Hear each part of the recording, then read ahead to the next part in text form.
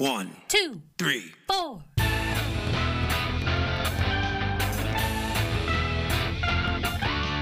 Monster movie. Fun time, go! Monster movie. Fun time, go. Monster. Movie. Fun time. Go!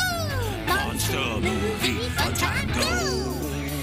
With Precious D and Honeybee. Fun time, go!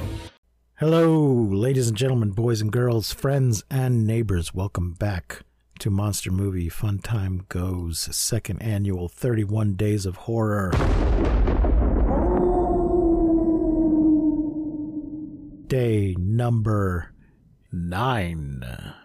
With me today, I have another guest back from last year's marathon, Michelle Whitfield Taylor. Welcome to the show, Michelle. Hello, Dominic. I'm so glad to be here again. Thanks for joining me. Today we are discussing The Lost Boys from 1987. It is in color. 87. It is 98 minutes. Directed by Joel Schumacher. Only his third film to direct. Yeah. Stars Jason Patric as Michael Emerson, Corey Haim as Sam Emerson, Kiefer Sutherland as David Powers, Brooke, when do we ever learn his last name in this Never. movie? Brooke McCarter as Paul, Bill Worth as Dwayne, Alex Winter, woo, as Marco, Oh, Diane Wiest as Lucy Emerson, Corey Feldman as Edgar Frog, Jameson Newlander as Alan Frog, Jamie Gertz as Star, Edward Herman as Max, Barnard Hughes as Grandpa, Chance Michael Corbett as Laddie, Alexander Buchan Chapman as Greg. That must be one of the vampires whose names we never hear. Right. Nori Morgan as Shelley, Kelly Joe Minter as Maria, and Tim Capello as shirtless, oiled up saxophone player. yes. He is a real saxophone player. He played with Tina Turner, is featured in a couple of her videos. He was kind of big at the time, as was the saxophone in pop music True. in the 80s. We don't get much of that anymore. Sometimes I miss it. This is, to me, it's the culmination of sort of a trilogy of 80s vampire movies. We had Fright Night in 85, Vamp in 86, and Lost Boys in 87. And I just love all three of those movies. And I didn't see the other two. Like, I missed those. I guess because we got sexy vampires with the Lost Boys, and that's what I was concerned with. Excuse me, Chris Sarandon in Fright Night, I would say qualifies as a sexy vampire. And Grace Jones in Vamp, a different kind of sexy vampire. Sure. But they were definitely trying to make her sexy vampire. That was the vibe that they were going for. She was seducing the hell out of that guy. Well, and I was only 11 when Lost Boys came out, so I didn't actually see it at the time. I had a friend who had an older sister who, I guess, when we were in high school, rented it and showed it to my friend. And my friend was like, "You've got to watch this movie. She made all of us watch it." And so it got a resurgence from like kids in my generation when we realized that it was out there. Yeah, because it was about 5 years later probably that we all found it on VHS. No, I saw Fright Night and I saw Lost Boys in the theater. I don't think I saw Vamp in the theater. I think I saw it on HBO. Of course, then I saw all three of those multiple times on HBO, and I own them all now. Watch them whenever I want. Right. Do you stream or do you still have like a player? I have both options. So I tend to like to get a backup, even if I have a physical copy. If I see something on sale for digital that I like, I'll get it, especially if it's going to be upgraded, higher quality. Right. Okay. If I only have the DVD and they're want to sell me the HD or a 4K version, then I'll definitely do that. I just don't trust the digital. I feel like when the apocalypse happens, like. Yeah, that's why I like to have both. Because, I mean, I've been in the position of losing all my physical stuff and being glad that I have a digital backup. But someday that digital shit's going to crash. Yep. course, now they want me to upgrade my HD movies to 4K Ultra HD. Yes. It's like, we already own this. Like, if I had just bought it in UHD, I would have 3 different qualities. You know, they're all included. Right. But if you made the mistake of buying it early, now they want to charge you extra to upgrade it. I think. Yeah, no, don't buy it now. Wait until the best thing comes out, I guess. Well, 8K exists, but nobody has it. Oh, well, okay. I've seen that 8K televisions exist. I'm like, what am I going to watch on that? There's nothing available. There's nothing in 8K. The time, did I say it's 98 minutes? The budget, 8.5 million. Box office, 32.2 million. So pretty good there. Good turnaround. The death count is 18 or 17, depending on if you think David died. Right. Because he gets impaled, but he does not melt or turn to stone or burst into flame or explode. He does not. He does become very angelically innocent looking, which true. makes me think that even if he did survive, he would no longer be a vampire because his sire was now dead. Well, I think that only works if you haven't killed, and he has. Oh, okay. I suppose that's possible. Okay. Yeah. Although I will say the rules in this movie are inconsistent. Very inconsistent. Because they make a thing about you can't come in uninvited unless you were attacking and just jump through the window, in which case you can. Right. But you know, uninvited. I did when I rewatched it this morning, because that was a question that I had. And he doesn't say I can't come in. But what he says is, if you invite me, then you're powerless. And all of the things that show you that I'm a vampire will not be apparent because you've invited me. So I suppose if you don't invite, they can still come in, but you can still tell that they're a vampire, which I thought was also interesting, because the other hole in that scenario is that, Jason Patric's character, Michael, as he's turning into a vampire, he begins to lose his reflection in his own home. Mm-hmm. So that's true. Is that a transitional problem, or is that a plot hole? Yeah, I don't know. Well, and what does he mean by powerless? Garlic doesn't work. At some point in garlic never works. Garlic never works, apparently. Until it does. I watched all 3 of the movies yesterday. Okay. And I believe in the first one, he says garlic doesn't work. One of the vampires says garlic doesn't work. And he says, well, how about holy water? Because fortunately, they've mixed holy water and garlic, apparently with regular water. Right. It was diluted. But then in the second and third movies, I think in both of them, Corey Feldman is still using garlic. And it appears to work. So they're not consistent within the movie, and they're not consistent from movie to movie. So that's annoying. Because I really do like this movie. I really do. Don't people have a job? Isn't that a job, like the consistency person? Isn't that something you get paid to do? No. There is... There should be. Well, the thing is, there's a continuity person and I'm not sure if that's the same or different from the script supervisor. There's a person whose job it is to make sure you're wearing the same hat. If you film part of a scene one day and film part of it another day, it's their job to make sure that you didn't switch hats or shirts or everything's in the right position. But they're not paying attention, obviously, to lore. They're not in charge of making sure the script is consistent. Well, the other thing, too, is that when I listened to Kiefer Sutherland and Jason Patric talking about it at one of the Comic-Cons, and they said there really wasn't a script. It was very kind of flyby, that they would talk about a concept and do it. And later the script was written out so that people could have it, but they didn't really have a script. Right, because I did see apparently they handed the script over to a writer to make a novelization out of. Craig Shaw Gardner. Yes. Copy he had seems to have some scenes that were cut. So deleted scenes. Yeah, I've heard about that. Yeah. Like a scene showing Michael getting a job that pays for his leather jacket. Things like that. Job picking up trash or something like that. Mm-hmm. I don't know what else. So 21 years later, they made Lost Boys: The Tribe in 2008, starring Angus Sutherland, Kiefer's half-brother. Yes.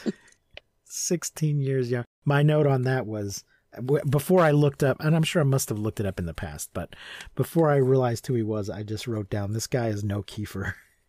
He's no Kiefer. He's not. He's not. Well, maybe if he had the same mother, he'd have a little more Kiefer going on. I don't know. I don't know what accounts for the lack of Kieferness, but yeah, just don't. Folks, just don't hire the half brother or the son or the cousin of the star of the movie you're making a sequel to, unless they're really, really good. Don't just hire them for gimmick. Apparently purposes. Tom Hanks's brother is like he's blowing it up as Woody in all of these like TV things. Oh, so. is he doing the voice? Yeah, he's doing all the Woody? voices for that. Yeah, he's doing Woody for that. That reminds.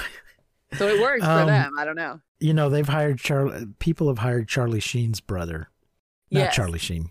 The father. Martin. Martin Sheen. Yeah. They've hired his brother to do voiceovers for political ads because Martin's known for his liberal politics. Conservative politicians in the past hired his sound-alike brother to imply that Martin Sheen was endorsing good grief. them. And that, Wow. that is a douche move. Yeah, dick move. So let's get back to Lost Boys though. Got it. There was a comic book sequel that was kind of a prequel to The Tribe called Lost Boys Reign of Frogs. Reign as in a rule, but also, Yes. a pun there for Right. biblical Frog things Brothers. happen sometimes with magic Right. and frogs raining. And in that one, David did survive, and I guess they finish him off. Again. And he says that the vampire in The Tribe is his half brother. So, Uh-huh. I haven't read it myself. I was gonna buy it if it was available digitally, but it is not. So let's get into the details of this movie. Michael Emerson and this is the summary from Wikipedia. Thank you, Wikipedia. I just made my annual donation. People support Wikipedia. Good job. Michael Emerson and his younger brother Sam move with their recently divorced mother Lucy to the fictional small beach town of Santa Clara, California, to live with her eccentric father, Michael and Sam's grandfather. Michael and Sam hang out at the boardwalk, which is plastered with flyers for missing people. Before this, though, the opening scene is a couple in a car, right? Getting attacked? No, that's after. The opening That's after? scene. Yeah. The opening scene is the carousel. Yes. And they just get kicked off Then and the then guard they kill gets the attacked. policeman or the security guy. They harass the Lost Boys, harass people on the carousel, hit on who some turn chick. out to be the couple that we see later. Yeah. Okay. And the security guard throws him out, and they get him in the parking lot. Right. This I wrote, one of my notes was that this movie is fairly bloodless through most of it. Yeah. Yeah. It's a long, long time. I thought it was going to be totally bloodless until the bonfire. And then I was like, oh, okay. We actually do see somebody get bit. But the first couple of attacks, we don't see anyone get bit. And we don't see any blood. We just see them reacting and screaming. And being carried off. Yeah. Yeah. We get a little bit. These vampires can fly without They can fly. turning into. And they don't turn into Because they bats. apparently make their own wind, But- I think is how this is the mechanics. They don't turn into bats, but they do sleep upside down as Yes. if they were bats. Yes.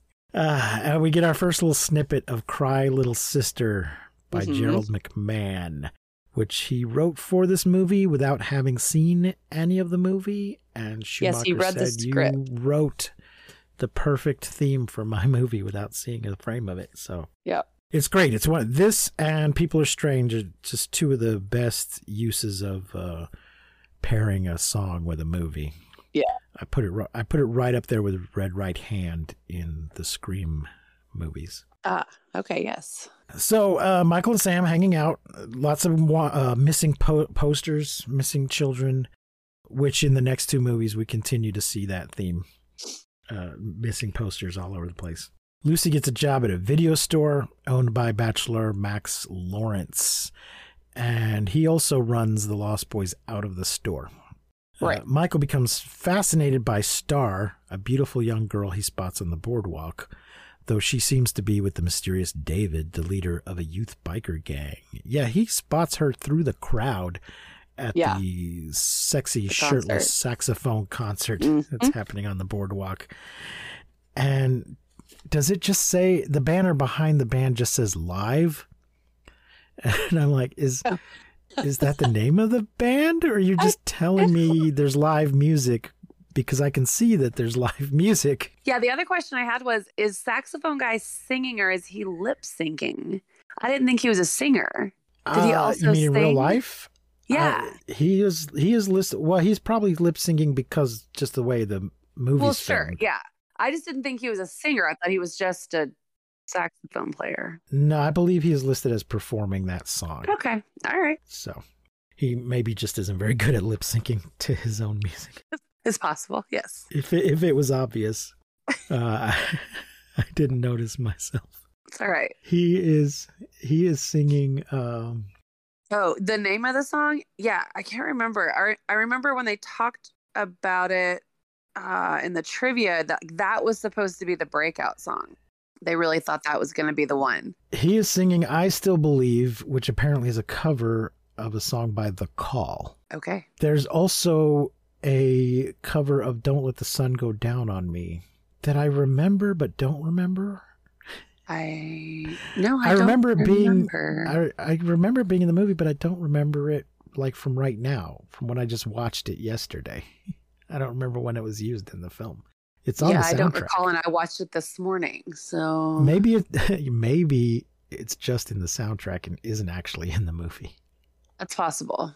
Maybe it got cut. Maybe it's on the cutting room floor. I've seen that in the past. A song that got cut. I've also seen albums that are like music from and inspired by whatever the movie is. Like, it's basically movie music we paid for and ended up not using. Right.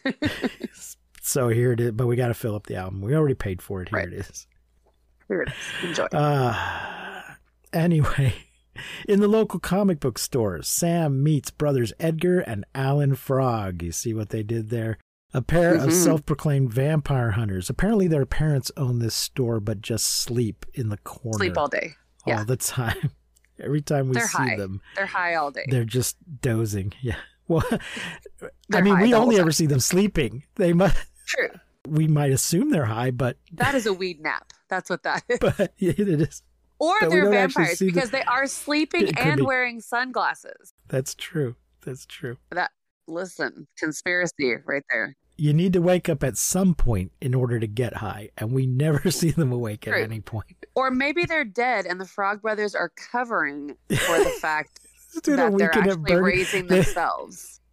They don't want child services to come take them away.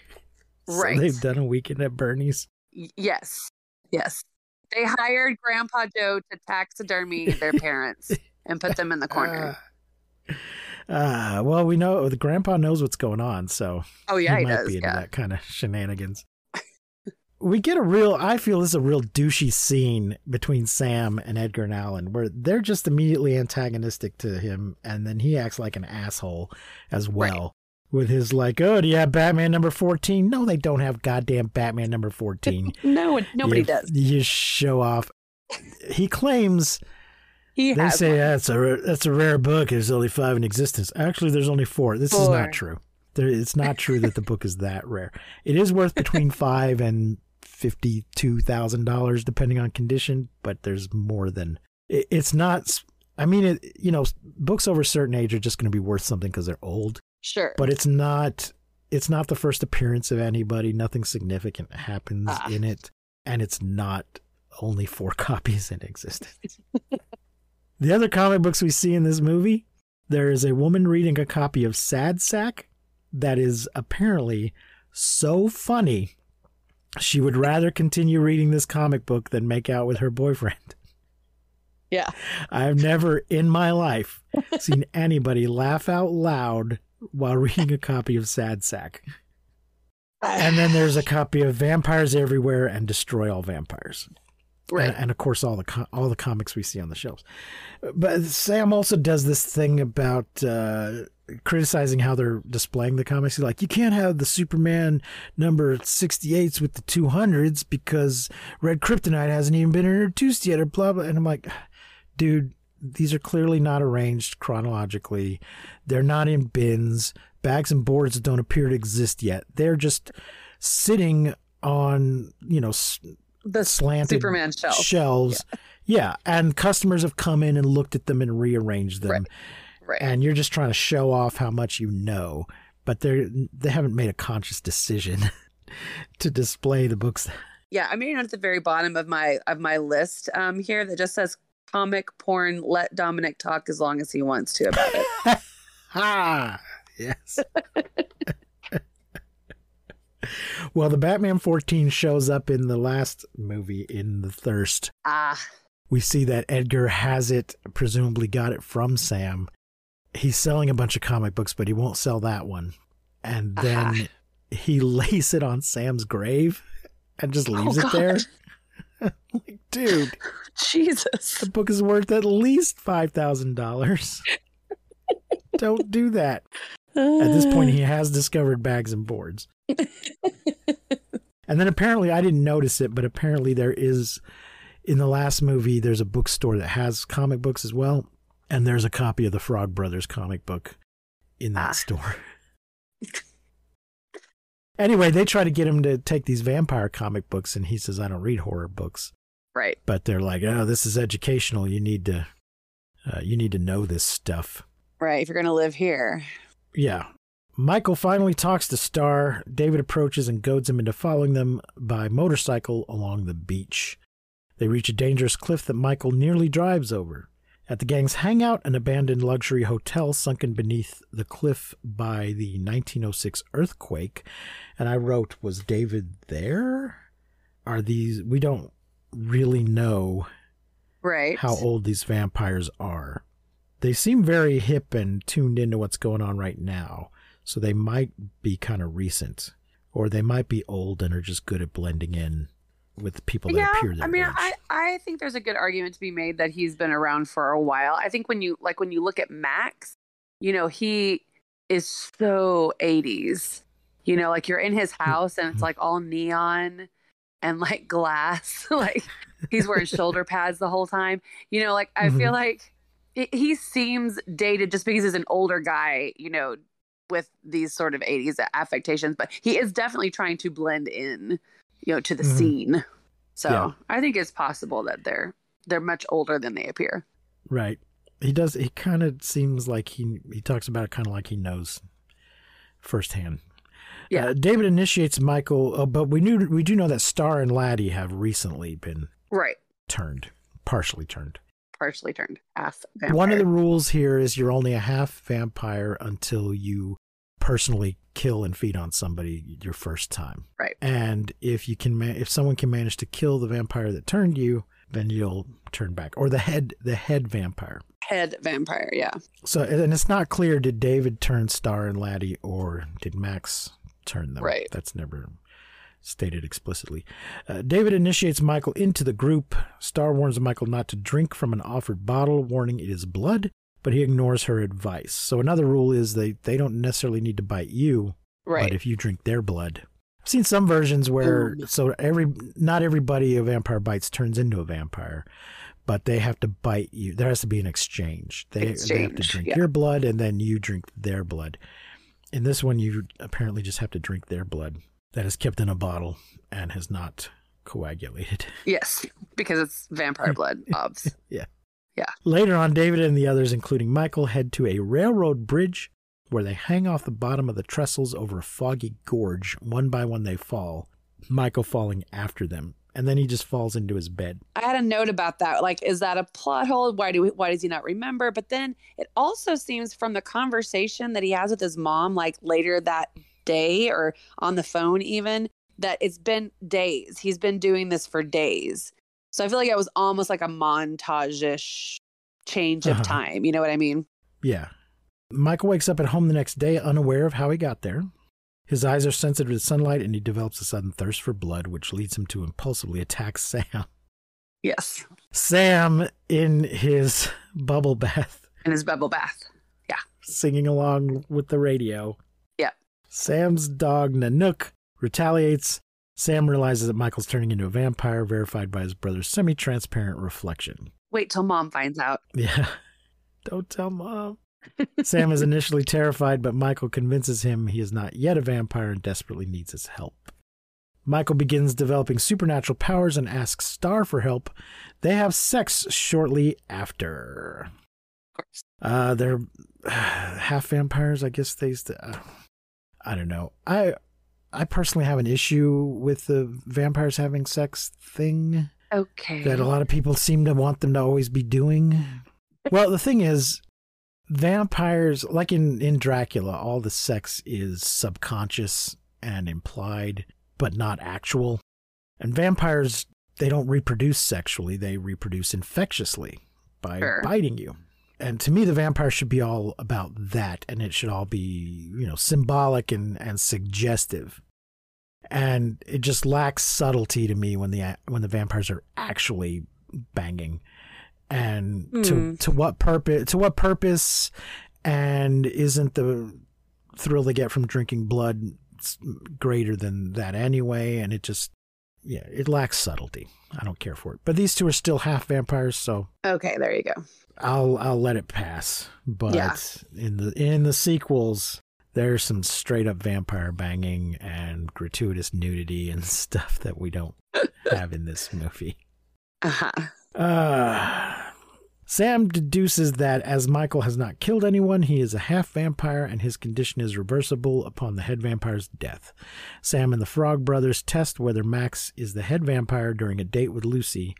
He comes over to their house for dinner, won't enter until Michael invites him. Right. And Sam has invited the Frog Brothers over and they're having a big spaghetti dinner. And they get him to eat a bunch of garlic by telling him it's Parmesan. Yep. Then they spill some holy water on him and he reacts, but he just reacts from having water spilled on him. They show a mirror, but his reflection shows in the mirror. So I don't know if they don't use a cross, do they? Well, no. The holy water would work. If the holy water didn't work, a cross isn't going to work. Right. And they also do not stake him in the heart at that time. Yeah. Yeah. Yeah. Which is not a valid way of testing whether someone's a vampire. No. Because that's gonna kill a human too. Yeah. It's like drowning witches. Right. Well, a witch would float, but A witch would float. True. So they decide to focus on David instead. To provoke him into killing, David takes Michael to stalk a group of beachgoers and instigates a feeding frenzy. These guys were described as surf Nazis. Surf Nazis. I saw that on the credits and was like, what? Yeah. What is that? I thought I heard somebody mention a swastika, but I didn't see it. Maybe one of them has a tattoo. Maybe. And this is probably also just a reference to the movie Surf Nazis Must Die. Okay. Yeah, that's an actual movie. Okay, great. Let's see. Instigates a feeding frenzy. Horrified, he escapes and returns home to Sam. Star then arrives and reveals herself as a half vampire who wants to be cured. It emerges that David had intended for Michael to be Star's first kill, sealing her fate as a vampire. But he's already a half vampire also, so would he be killed? That part of the plan doesn't make any sense. Yeah, no, I don't know. The next day, a weakening Michael leads Sam and the Frog Brothers to the gang's lair. They impale one vampire, Marco, which is Bill of Bill and Ted's Excellent Adventure. Alex Winter, yes, Alex Winter from Bill and Ted's Excellent Adventure, one of his with an excellent mullet. That guy does not get enough work. Nope.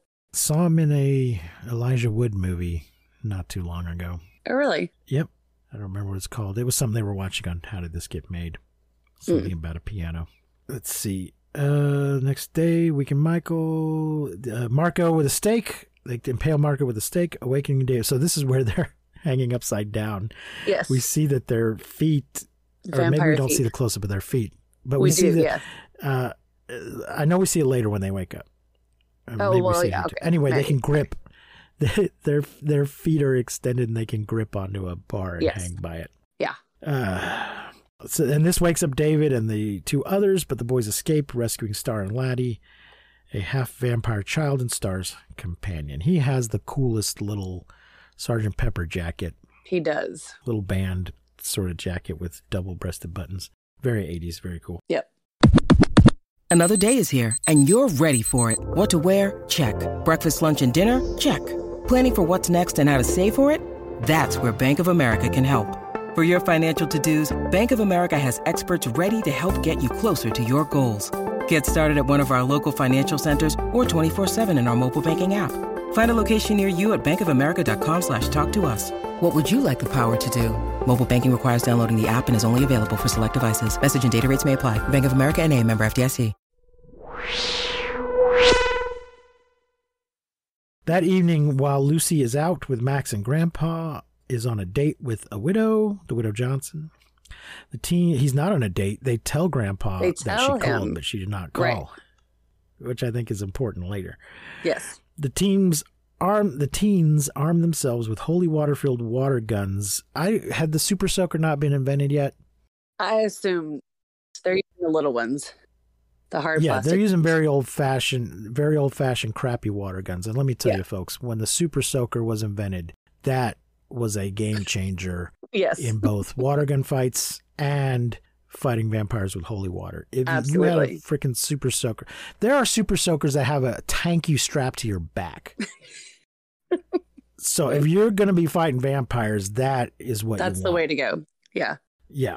They also have a longbow and wooden stakes, barricading themselves in the house, and they got a bunch of garlic, but we find out it's no use. Yeah, no use. They fill up the bathtub with both.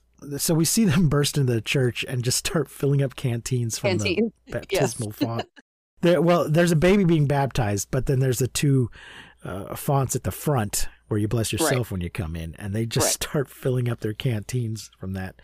Those don't usually have enough in them to actually fill a canteen. Oh, well. But there's often a cistern by the side that you can bring your own little bottle and fill up. Anyway. Thank you for the Catholicism knowledge. Yeah, it's good to know. Good to know. Yeah, usually the one at the front, there's just a sponge with that's soaked in holy water. I see. It depends. It depends on the church. It looks to me like the bathtub is partly filled with regular water because they did not get enough in those canteens to fill the whole bathtub. Get that many. No. And then they add the holy also water. throw garlic. They add garlic to it. Yes. Yeah, in the sequels, both the sequels, Edgar makes a thing called frog juice that is a mixture of holy water, garlic, and an egg, a raw egg. Okay. And he drinks this in the morning, and I guess he thinks it'll fortify him, make him Protect unappealing. him on the inside. You know, Yeah. If somebody bit him, they would get a taste of this. I don't know. He never explicitly explains what the effect's going to be, but he thinks it's going to work. Right. There's a scene earlier where Sam is scared and wants to sleep with his mom, and he's put garlic around his neck underneath his bathroom. Yes. So let's see. They barricade themselves in the house. When night falls, David's gang attack the house and are, as we said, able to enter without being invited. Right. But they are vulnerable to all of the things. So Right. the Frog Brothers and Nanook kill Paul by pushing him into a bathtub filled with garlic and holy water, dissolving him. He tells us the garlic's no good, but Right. holy water is. Holy Sam water. is attacked by Dwayne, another vampire, before he shoots an arrow through the heart and into the stereo behind him, electrocuting him. Most rock and roll death on film ever. Yes. The music starts playing and keeps playing even though they've pierced the stereo, and he says And death is by being electrocuted. stereo. Yes. Yeah. In all these movies, though, there is a time, sometimes it's throughout the movies, sometimes there's just a big info dump where they say, okay, this is what works and this is what doesn't work. And it often seems to be just arbitrary. Right. Sometimes it seems to be religious in nature or anti-religious. They want to tell us all that religious stuff doesn't work. Garlic works, silver works, wooden stake will work, but crosses and holy water don't work because, I don't know, the writer has issues or whatever. Right. Like, but Yes. vampires are... You tell me vampires are real, but God's not? Okay, fine. Whatever. Okay, whatever. Yeah. Michael is then attacked by David, forcing him to use his vampire powers. He manages to overpower David and impales him on a set of antlers. However, Michael, Star, and Laddie do not transform back to normal as they had hoped. Lucy then returns home with Max, who is revealed to be, the head vampire. He explains that inviting a vampire into one's house renders one powerless over said vampire. That was a very grammatical sentence. Leaving them unable to exploit any weakness the vampire has while there, explaining why their earlier assumption appeared to be incorrect. Max reveals he had instructed David to turn Sam and Michael into vampires so that Lucy could not refuse to be transformed herself, as his objective had been to make Lucy mother for his lost boys. Which is still not the plan that Star told us about Michael. Right. As Michael pulls Lucy to him, preparing to transform her, he is killed when Grandpa crashes his truck through the wall of the house, impaling Max on a wooden fence post, causing him to explode. That's not what happens. That's not what it looks like. I don't know. I mean, it is a fence post, but it appears... Yes. We do see Grandpa inserting fence posts. A big wooden post. He's repairing the fence, and he's for some reason sharpened the top of the post and is putting it in the ground earlier in the film. At this point, it appears that he's taken several sharpened posts and attached them to the top of his truck. No, I think he's got them like they're just stacked in the back because they're fly on the front. Off. No, he backs in. Well, does he? Yeah. To me, they look like they were attached to the hood. No, I think he backs in because when he gets out of the truck, he gets out on the left-hand side. Yeah. Okay. And he's facing the other way. Okay. So I think he backs in, and they just fly off the back. Okay. Yeah, one of them definitely flies off and hits Max right in the chest, and he explodes. Right. Michael, Star, and Laddie then return to normal. Amongst the carnage and debris, Grandpa casually retrieves a drink from the refrigerator and declares, "One thing about living in Santa Clara I never could stomach. All the damn vampires." Right.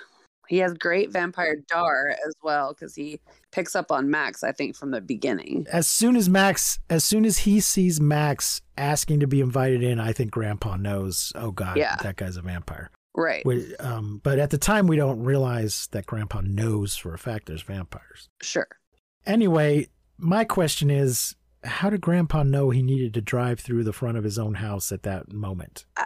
Was it as soon as he realized the Widow Johnson hadn't invited him over? Did he rush back? To me, this is similar to Mila Jovovich driving through the stained glass window of the church in the second Resident Evil movie. How did she know there was anyone in there needing rescue? How did Grandpa know that he needed to do this at this moment? If you believe in vampires, you have to also believe in God. Yes, God told him, "Psst, Grandpa. Yeah. They need you. Quick. Go. Load up the back of the truck. Go, my child. Take the fence post."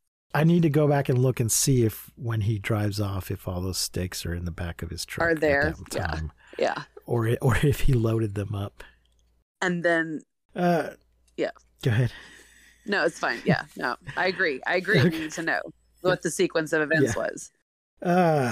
So there you have it, The Lost Boys. This movie is very, very gay. What? I don't. It's not a criticism. It's an observation. It's not a. What do you mean? I'm saying there's some homoeroticism in this movie. You're saying there's homoeroticism in this movie, Joel Schumacher? Yeah. Why is there's so many lost boys and one lost girl? I think she's there because she's got to be Wendy to the lost boys, except that she is not in the position of being a mother to the lost boys. She's not at all. Right. Subservient to them. Yeah. But she's just a lure. Right. To lure Michael in, who doesn't realize he's gay yet. Well, and who maybe isn't, but David wants to seduce him. It does seem to be very much about David seducing Michael. Right. I was like, I'm pretty sure that this is what's going on, but let me just see what the internet has to say about it. And there were numerous articles saying this was the first queer movie I ever watched, and this movie awakened things in me and clued me into stuff. And nice. And by the way, did you know Joel Schumacher's gay? Has anyone mentioned that? Well, I mean, he started his career as a costume designer, so yeah. There you go. Again, not that there's anything wrong with that. It's just a thing to make note of. Super gay. Yeah.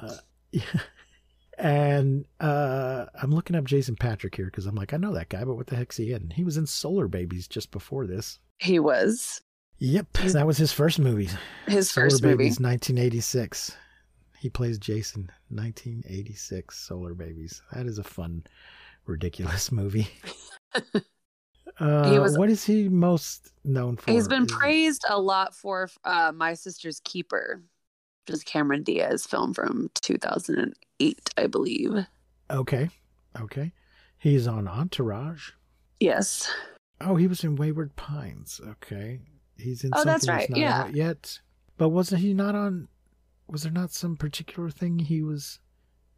He was in Speed 2, but not the star of it.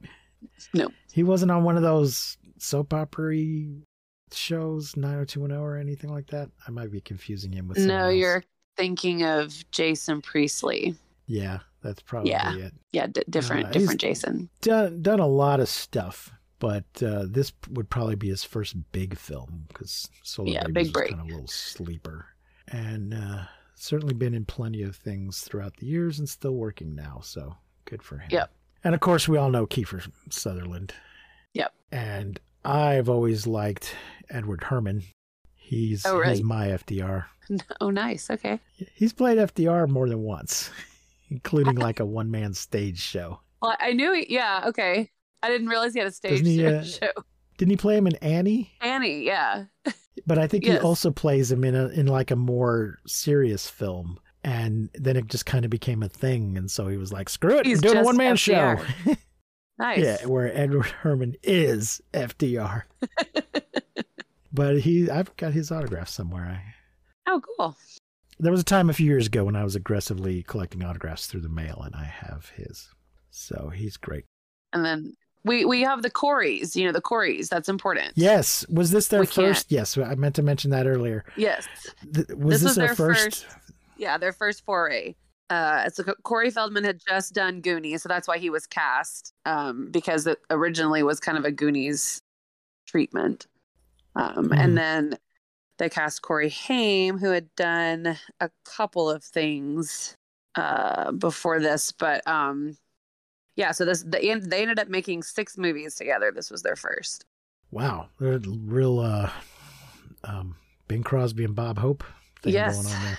Yes, they were. And, you know, it's funny because, like, I was never a huge fan of Corey Feldman. Like, I always felt like Corey Feldman was acting, you know? Uh-huh. Corey Yeah. Feldman was being a character as his character. And I just felt he was really affected. But Corey Haim, he's one of the most genuine presences on screen as a kid. Like, his reactions are just so sincere, you know, little things like there's a scene where Michael and Sam are they're in the taxidermy room for the first time talking to Grandpa. I can't remember exactly like what's being said, but at one point Corey Haim just like leans his head into Jason Patrick, just this incredibly intimate brotherly moment that I don't think you can direct, you know what I mean? Like he made that connection that felt natural to him at the moment. And, you know, I feel like it's such a shame we didn't get to see Corey Haim really become, you know, Right. just with all the craziness that he went through and then his untimely passing. Yes. But yeah, I've always been a big fan of his. Yeah, Feldman is definitely putting on a voice in this movie. He's definitely playing a character. Oh yeah. Yeah. I feel bad for Jameson Newlander as Alan Frog. I'm like, did the Coreys just bond because they're both named Corey? I mean, possibly. Did they not let Jameson sit at the craft service table with them, or what? You know, why did they not bond? Why weren't the 3 of them in a bunch of shit together? I don't know. I don't know. Well, part of it is, though, I mean, they're not calling the shots. They're not the ones deciding at Right. that age. No, Somebody in Hollywood is deciding to put them in movies together. exactly. And they decided that Jameson could go fuck himself, apparently. I mean, he is not as magnetic on screen as either of them, I don't think. No, but he does a perfectly fine job, I think. Oh, it's fine. Sure. So you didn't watch the sequels, but I'm going to discuss them briefly. We won't do Go a whole for it. episode on either of them. The Tribe, folks, you can, if you're pressed for time, you can skip The Tribe. The Tribe is the kind of sequel that I hate, which is the kind that just goes back over the, I call it the second verse, same as the first, a little bit louder and a little bit worse. It's just going back over the same territory that we saw in this movie with just minor changes. It's brother and sister moving to a different small town, but Edgar Frog is living there. They've recently lost both their parents, but they move into this shack alone and they run into some vampires. Tom Savini's the movie starts with some vampire on vampire violence. Tom Savini gets attacked by he's a vampire who gets attacked by some surf vampires. As we said, Kiefer's half brother is in it. Well, that one is all about being surfers. They ride motorcycles at one point, but they're about surfing. I see. But they still, in this one, they would seduce the sister, but then also the brother. They're trying to seduce both of them. Anyway, they go to Edgar Frog for help, who is a surfboard shaper and vampire hunter. But in the mid-credit scene, he meets up. Well, he indicates throughout the movie that he lost his brother to vampirism, which is why he's willing to help when this guy's sister's in trouble. And then in the closing credit scene, he meets up with Sam, who is now a vampire, and then they appear to go at it. And then there's an alternate scene, one where Sam's a vampire and one where Sam's not a vampire, and he's warning him I think in both versions, I don't know. Definitely in the not a vampire one, he's shown up to warn him that his brother is coming to get him. And then we cut to Jameson Newlander and his girlfriend in a car driving really fast on their way to get him. Mm-hmm. But then in The Thirst, so I think they wanted Corey Haim to be in The Thirst, but he was busy, but indicated he would be willing to come back for a fourth movie. But then I think he ended up dying before the movie was made or before it was finished. So they refer to Sam's, apparently that fight they had in the closing credits is when he had to kill Sam.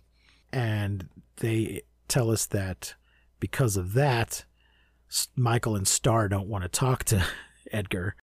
Edgar goes to Alan for help. Alan is living secluded, puttering in a basement, and is a vampire. But then it turns out maybe he's a half vampire. Oh, there's an opening scene where they are in Washington, D.C., rescuing... This is so convoluted. A senator is about to feed on a congressperson, a representative, I guess. Okay. And they rescue, because he calls the one vampire senator, but then he refers to the guy he rescues as congressman.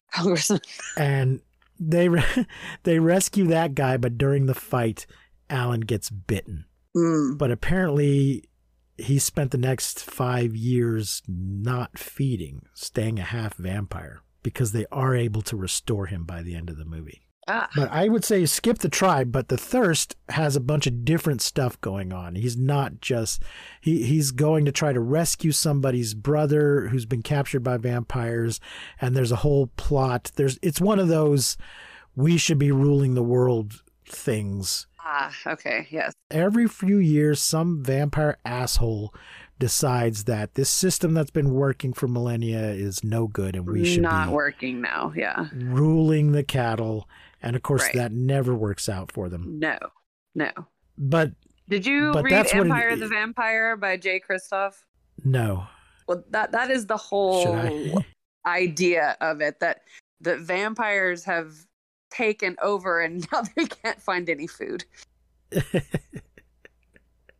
So there is I can't remember now what it's called.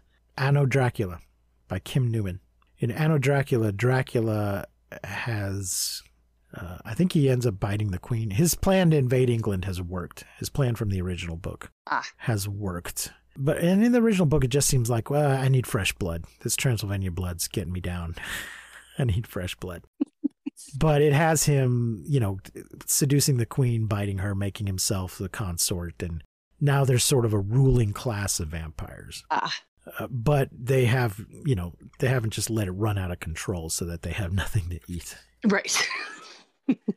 I was rewatching Blade. I'm probably going to do an episode with somebody. I was rewatching Blade, but in Blade, the guy's going to do something that's going to turn everybody into vampires. Everyone into a vampire. I'm like, how is that going to work idea, out sir. for you? Yeah. Like, you want to think that through? Yeah. But anyway, I like The Thirst because it doesn't just do the same thing, but it also takes it up a notch. There's something bigger going on than just this one little family in this tiny little town. They do use a cover of Cry Little Sister in both of those movies. I did see that McMahon actually made a country western version for True Blood. I'm going to look that up. Watch. But yes, you should definitely look it up. It's probably on YouTube. I will look it up. Yep. Oh, man. Let me make a note of that. Make a note. Country. Okay. So I think this movie does have an excellent soundtrack, though. It does. That is true. Any final thoughts? Just, this movie, obviously the other two that you mentioned, was the vampire resurgence and rebranding of, the 80s. Then we got the vampire rebranding of, in the Twilight years. But, clearly vampire romance in general is a flourishing subgenre in the book community. Yes. Like people eat that shit up, and I know you don't like vampire sex, but I have to say that when a species relies so heavily on sexual appetite in order to procure their food, us ladies are going to think about bonking them. So it's just going to happen. Well, I'm fine with the vampire letting you think he's going to do you, but then he's just going to bite you. Oh, he's going to bite you. Yeah, I don't know. I think I'm. Well, that's also part of the. Okay, I'm gonna have give to a trigger come first. You know what I mean? Like me first. No, you don't. Then you don't get to though. That's the whole thing. That's the whole thing.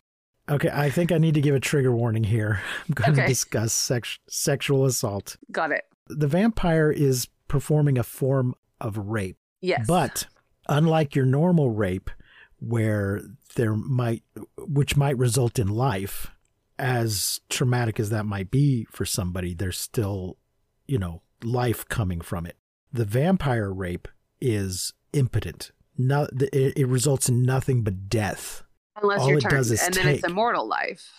Yeah, but you're still dead, and you're cursed, and you're damned, and all of that blah blah stuff. Yeah. But it is a violation that only takes, and not that other violations are okay in any way, but it is just an extra level bad, and then all it does is take from you without giving anything, and that's I think the symbolism of that is lost when they're just seducing their victims and just having sex with them. Okay, so, I can see that. Yeah. That's my thought. All right. But there's also, though, the Anne Rice wave between those two waves. Right, that's true. In the 80s, the vampire is still the bad guy. I blame Anne Rice for Twilight. She made us. Anne Rice she made them sympathetic. Yes, she does a sympathy for the devil version of the vampire. We're like, they're just misunderstood. Oh, poor babies. They're grieving. Look at them. Yeah, yeah. And then that just, which the thing is, though, in her first book, she makes most of vampires out to be assholes. And then she comes along with Lestat and tells us, oh, no, Louis just had the wrong perspective on everything. Yeah. If you just see it all from Lestat's point of view, it's fine. Don't worry about it. Those two women he killed, they deserved it. Whatever. Yeah. Toots.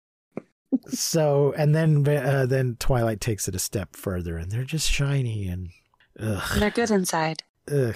And that's another case of the symbolism being lost. The vampire, it's not that the sun, it's nothing to do with ultraviolet rays or any of that. It's all symbolic. The sun represents God and life and goodness, and they can't bear to look at it. Sure. And in the Twilight, it's just like, oh no, if we step out in the sun, you'll just see how wonderful we are because we'll sparkle. So we have to hide our light under a bushel, and we can't step out into the sun. And, fuck you. Yeah. Screw that noise. No, I'm going to eat it up. I'm going to eat it up every time. Every Kill time. them. Kill them all. Her name is Buffy the Vampire Slayer, not I mean, I Buffy love the Buffy Vampire too. Layer. Kill that guy. Kill him. Did you read the new Kendara Blake sequel, Buffy sequel? No, I didn't know there Okay, was so one. she just came out with it. I think was it in January? Yeah, January. And the second book's coming out this next January. But it's Willow's daughter is taking over as the next Okay. Slayer. So it was really good. I enjoyed it a lot. Don't get me started on Slayers. They're just. So now what? I'm sorry.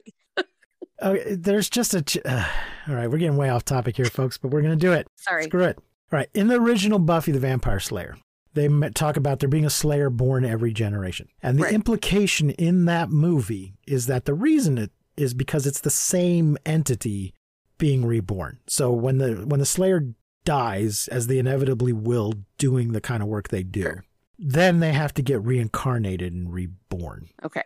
Because it's Christy Swanson herself in the flashback scene. Right. And you know, Joss Whedon himself didn't direct that movie, but it seems to be what's implied in the script. What he's thinking. Yeah, okay. Yeah. And then somewhere along the way in his TV show, he decides that that's not the case. That when the Slayer dies, a new Slayer is activated. Right. And even if the Slayer is revived, the new Slayer will still be active. Right. And the Watchers will somehow know, because that's the other thing. The Watcher, in the original, the Watcher is also being reincarnated, but he has some memory and knows what he needs to do and knows he needs to go find the Slayer.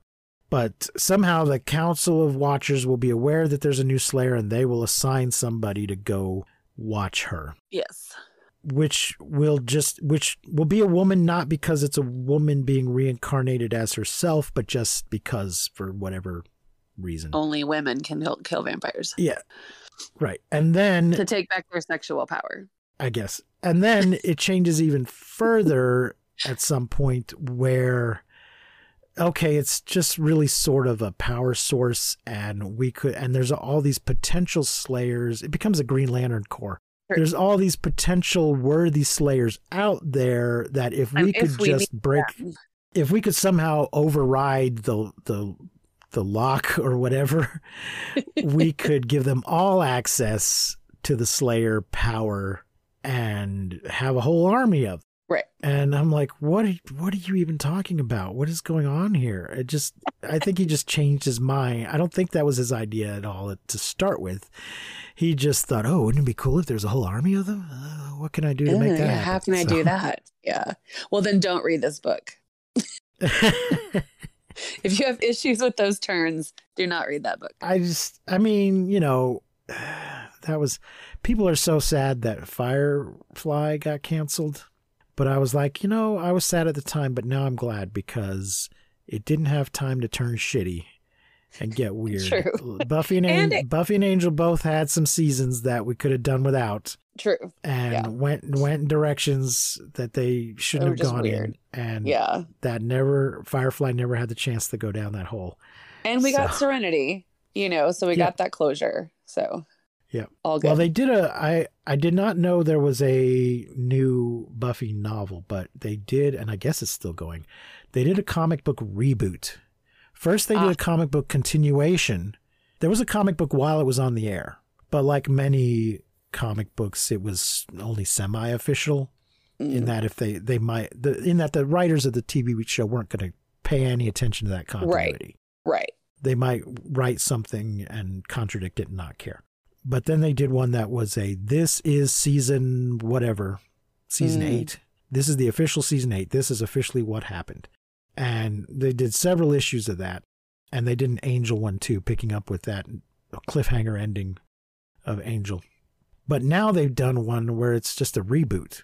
We're going to start over and tell the story again, but in a slightly different way. We're going to take that starting premise and then just kind of like the Star Trek movie. Oh, yeah. Yeah. Take the initial setup, but then just tell whatever story we want. Right. And like they do with Superman and Batman every now and then. Sure. But they were still drawing them to look like the actors that played them on the TV show. Oh, interesting. Okay. So I guess this novel is a a third thing that. Yeah, and it seems to be he's based it completely Buffy the Next Generation. Yes, on the TV show and where the TV show ended. So you think she's ignoring the so-called official? I think she's comic maybe book ignoring seasons? the official. Or did she comic just book jump season. ahead? She may have just jumped ahead. I don't know. When we meet the characters, Buffy is actually going to a conference of the Slayers. They're all getting together, which seems like a terrible idea, and it turns out that it is. But yeah, so all the Slayers are activated, and so they're having a conference, and we hear about it from Willow's daughter's perspective. Okay. Well, Yeah. if Willow has a daughter, she's definitely jumping ahead. Okay. What's going on Yes. with that? Did she just get a donor? Did she go back to liking men or I what? think she got a donor. I think she and the girlfriend who then dies. No, Was it? Okay. New girlfriend. I don't know. Yes. She got a new, I don't know. I didn't care for how they handled that. Yeah, I don't know. But I think They didn't. I don't know. They seem to think that sexuality is binary rather than fluid, and it was just like they flipped a switch. And then she was, And and she's then just like, I'm just gay now.